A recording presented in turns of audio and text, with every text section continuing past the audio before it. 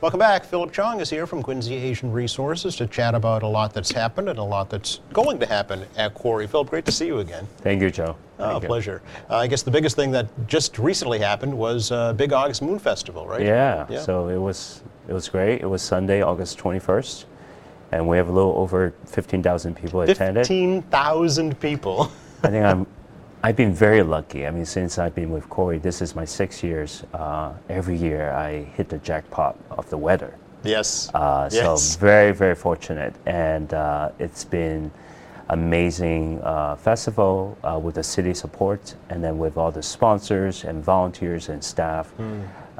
It's just a great day for the family and children and everyone. So. Was this the first year that you could have like a full-blown event after the pandemic? Because of the pandemic? Yes, yeah. Definitely, yes. So, yeah, a lot of blessing, and so glad to see all the people coming in support. Pictures. We have a couple of pictures we can show folks. It took over Coddington Street. Yes. It's like from the library all the way down to the YMCA. Yes. It was a sea of people, as you see there, yeah. Yeah, definitely need to give the credit to the Y as well. We have free ice cream, and then candy sweets, and then you saw the rock climbing. These are youth volunteers, and this has been the 35th years annual celebration for August Moon Festival in Quincy. So a lot of volunteer support. Oh my goodness, look at the people, the sea, sea of people. And like you say, the beautiful day that you had. It's a beautiful day, so I couldn't ask for more.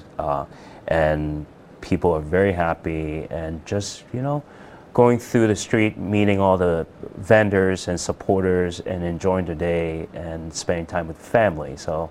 Yeah. Well, I mean, 30 years, so you've got folks there who may have been, 2 or 3 when they went to their first one. Now they have children of their own. Yes, definitely. So hopefully, it's continue, and I'm sure that it will be continue as a momentum for 100 years, 200 years. It's like our history. Did you climb the rock wall? I haven't yet. No, okay. Okay, if you come next year, I will do it with you. Is that a challenge? Let's do that. Let's do a throwdown for that. Okay.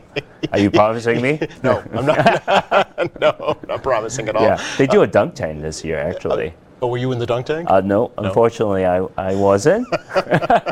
Did you dunk anybody? No, I did not. I did not. I was running around back and forth. But I would do a rock climbing if you are someone. So maybe send someone from your crew. Is there like a big mattress at the bottom in case you fall? Something to catch you? Yes. So there's safety harness, and so a lot of people doing the rock climbing. Yeah. So it's great. It's all about fun, right? It's all about fun. Yeah. And the weather was just amazing. Spectacular. So, yeah. Do you see new faces every year, Philip? Yes. You do. Yes. A lot of new faces, and. Besides all the vendors, their performances, we have a traditional dragon and lion dance at the opening. Yep. All the cultural performances, and so you see all different faces.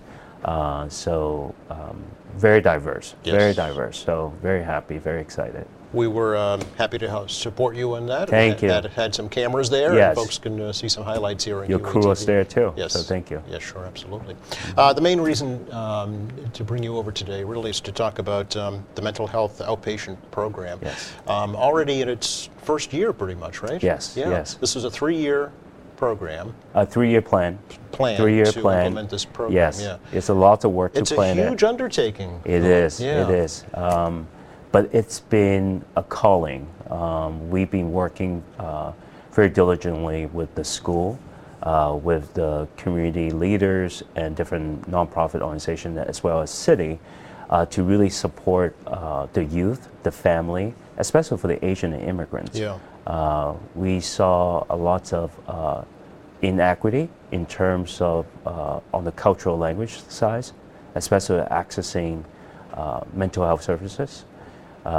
We saw tragic incidents from our youth programs. Suicidal situations and stuff like that. So we have been partnering with Aspire, which was a former social mental health. Yes. Yeah. And the city and social health in terms of incorporating more cultural and linguistic clinical and social services to the school, to the youth, to the family. And so it's definitely a huge undertaking. It's a lot of work, but we believe that is something that we have to do right now. And very fortunate to do that. I wanted to read the vision and the Please, mission. yes. Because I think it Thank really you. spells it out Yes. clearly as to what it is you're trying to do. The vision is to provide culturally and linguistically relevant clinical and social services, furthering the growth and wellness of the community. Mm-hmm. Mission, to improve a community wellness by integrating clinical services that bridge language, cultural barriers, and break the stigma for Asian and immigrant communities. So, a huge undertaking. It's a huge undertaking. Yeah. I mean, you just said something that is so important, which is a stigma, especially in our community. As myself, as an Asian American, I personally benefit in terms of realizing the help and services that I can get from the mental health side. I'm 46 years old. I started seeing therapists when I was 37. And it changed my life personally. Really? Yes, but this is something that I wouldn't be able to talk to my parents, my folks. Right. It's something that they would think that it's my problem. So those are the statements that we really want to help the community to understand. It is something that is having a primary care. It shouldn't be shame. It shouldn't be something that you don't feel comfortable to talk about that. So you're just about a year into it. In terms of the applications to get the license. Yeah. But in terms of the work that we've been working with the school, Yep. working with the youth and family, it's been a long journey. Yeah. We have a lot of focus group, we have something called Bubble Tea Time for the youth. We partner with Aspire and their teams to really giving the time and safe haven for the youth to talk about different sensitive topics and stuff like that. So really, you're bringing this in-house at Quarry. Yes. I mean, Yes. you've kind of outsourced it in the past, Yes. but now you're bringing it in-house with your own team, right? Yes, Okay. definitely. So we're very fortunate. We got our clinical director, Dr. Han No. So she's multilingual, Vietnamese, Mandarin, Cantonese, and she's a licensed psychologist. And we also have. We have a picture of her we can Yes, show folks actually. yes. There she is. So she's been great, and she's been working with us to plan and implementing this program Okay. for the community. We also have a licensed psychiatrist, Dr. Michael Alpert. He had been working at the South Coast Community Health Center. You stole him. No, I did not actually. Okay. He used to. Oh, all right. Okay. And he's fluent in Mandarin. Is that right? He's fluent in Mandarin. I understand he lived in China for several years. Yes, Okay, yes, yeah. amazing. And we also have a licensed social worker that multilingual and definitely understanding the community and culture. That is the key, isn't it? It is the key. Yeah. It is the key. And don't get me wrong, with the pandemic and all the situation, it's a huge, long wait for individuals and family if they want to see a bilingual therapist. It's a long, long wait. Right. If we can do something and help to bring that access to our clients, is something that we do in the good. Yeah. Yeah. Has your experience in the private healthcare sector, Philip, helped you put this program together? We work very closely with the private sectors Yeah. in terms of collaboration through their foundations, in terms of creating more awareness. Definitely, we got a lot of support from all different organizations. It is something that I think a lot of private sector, public sectors see that is something that we have to, do it, and we really have to tackle these social issues. Was it the pandemic that triggered you to implement this program, or would that happen before the pandemic hit? I would say I always, since my journey, when I start, seeing my therapist, Yeah. I really saw the change of myself. I personally believe it, and in terms of professionally, we know that there's a huge demand for that. But the pandemic definitely exacerbates Yes. the situation and demand. But in the silver lining, the pandemic enabled more receptive for individuals to see their therapist It through made it telehealth. okay, right? Yeah, Made it made okay. okay, Yeah. and then also how they see it. Yeah. Because many times that before the pandemic, it was more in person. Yes. But right now, because of the pandemic, the telehealth Yep. is more receptive, and also breaking a barrier in terms of inequity, because a lot of Asian immigrants, they have to work many hours, and if we can allow technologies to make that more accessible for them, is also another good that we're doing. Okay. Yeah. All right. So, Yes. light at the end of the tunnel, as it were. And It's a lot of work. Yeah. Well, it's not only Corey, as I'm sure you're aware. The folks at Interface Social Services Yes. have been trying to stop the stigma. Yes. For many years now. Yes. And other mental health agencies also are Yes. aware of the stigma. So, do you think it's not just cultural? It's maybe it's societal. It definitely, Yeah. it definitely is a huge part. We also been working with community partners on the South Shore Behavioral Health Initiative, with Bay State, with QCAP, Interfaith, Yeah. and a lot Aspire, really working together. So it's definitely not just Corey, Yeah. but we know that if we can do more, it's something that we want to do now. Yeah, although it's, I mean, as you pointed out, it's so important. If there's a language barrier, that's just another hurdle, that Yes. somebody has to overcome to get the care that they need. It's already been a quote-unquote mental health pandemic, if you will, because of COVID-19. Yes. But to add that barrier of not being able to communicate your feelings, your needs Yes. to your caregiver, that's going to put you even more behind the eight ball, as it were. Yeah. Or even bury that because of the stigma or get taboo. no yeah. help, right. Yes. Yeah. So. Is it a generational thing too? Are you finding that younger folks are more receptive than older people? I always tell people that I'm 30s. So, so if that's true, that yes, Yeah. yes, definitely. I think we see a different perspective in different generations. But one of the things that our mission, in terms of Corey as an organization, through the work that we're doing, especially in the workforce, because we touch upon a lot of immigrants' workforce through our programs and initiative, we want to provide clarity. We want to provide these services to create clarity for them. Sometimes in life, it's not about what you don't have, it's about what you can leverage in terms of resources. So, but that really based on the clarity that you need to able to see it.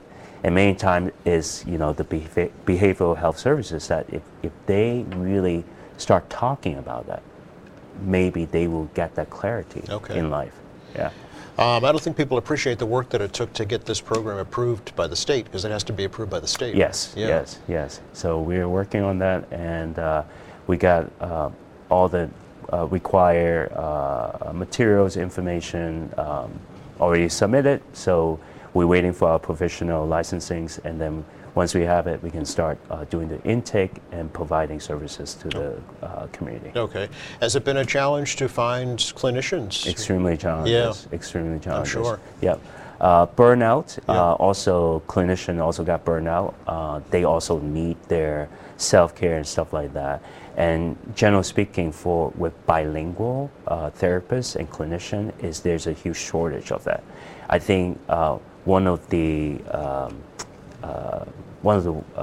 component that we want to do through this program is encouraging graduating senior from the high school, especially immigrants with bilingual, to choose social work or psychotherapy as a career pathway. Interesting. Because many times that Asian and immigrant families or parents, they don't see that as a glorious career pathway. Yes. So Yes. we want to change that because we need to fix it. Okay. Yeah. So you're working with the schools to that end? We're working with the school Yeah. very closely, and then we can't say enough in terms of Quincy Public School, how much they support the work that we are doing. It's a great partner. It's wonderful. Yeah. Now you're also reaching out to students who may be experiencing a mental health crisis. Yes, to we try have and let been. them know that this is going to be a service that will Yes. be available. Yeah. Definitely. What's left in your 3-year plan? Where do you go to next with this? Everything. You know me. You know me for quite a few years Yes. now. There's always something. We've been expanding on our workforce, and last year we were chosen. Corey was chosen as a first nonprofit delivery service partner by Amazon in the nation. Hence the sweatshirt that you're wearing. Yes, yes.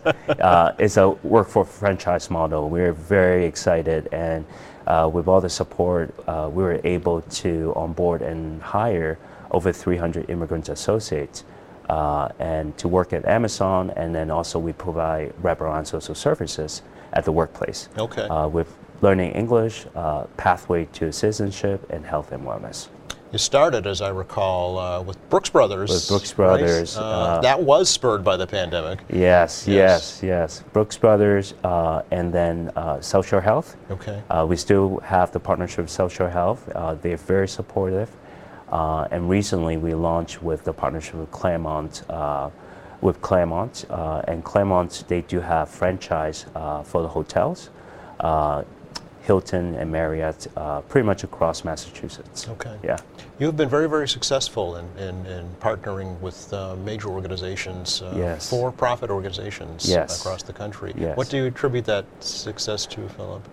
This is a very good question. So when we launched at Amazon, the Amazon people ask the same thing. Philip, why are you here, right?